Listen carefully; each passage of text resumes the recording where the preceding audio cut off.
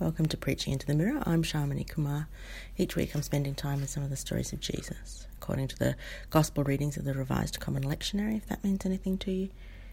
And I'm preaching the sermon that I think I most need to hear.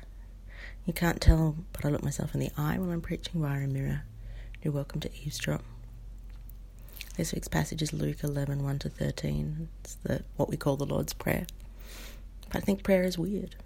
It's trying to communicate with someone who knows what I'm trying to communicate better than I do. It's trying to reach out to an intangible being and sometimes ask for tangible things to happen. But if prayer is at its core connecting with God, then it's important to know the God that I'm trying to connect with. And what I pray shapes and is shaped by what I believe about God. Which is one good reason, I think, to have a formal kind of set prayer like the Lord's Prayer, to keep me believing in a good kind of God. Our Father who art in heaven means that I believe that God is loving, a source of life and guidance and provision and authority.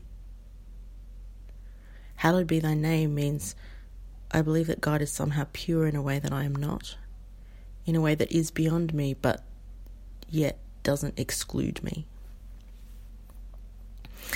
Thy kingdom come, thy will be done on earth as it is in heaven, means that God's idea of justice and righteousness are good.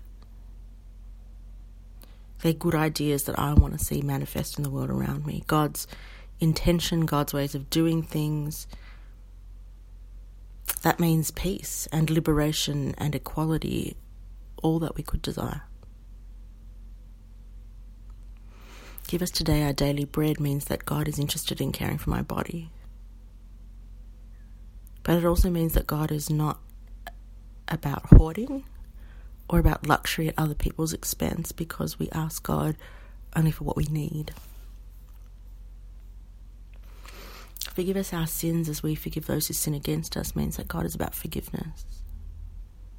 There's no holding on to sin or anger or bitterness, there are healthy boundaries, but there's no revenge in God's heart.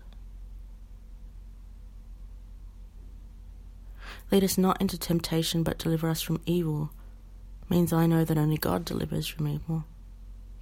It means that I know my own tendency and the tendency of all humans to fall into sin and evil and selfishness, and I know that God, only God, can deliver me, can deliver us from that. This prayer calls me back to what I know to be most essential about God and about the relationship I have with God, and so I keep praying it. Our Father who art in heaven, hallowed be thy name. Thy kingdom come, thy will be done on earth as it is in heaven. Give us this day our daily bread. Forgive us our sins as we forgive those who sin against us. Lead us not into temptation, but deliver us from evil. Amen.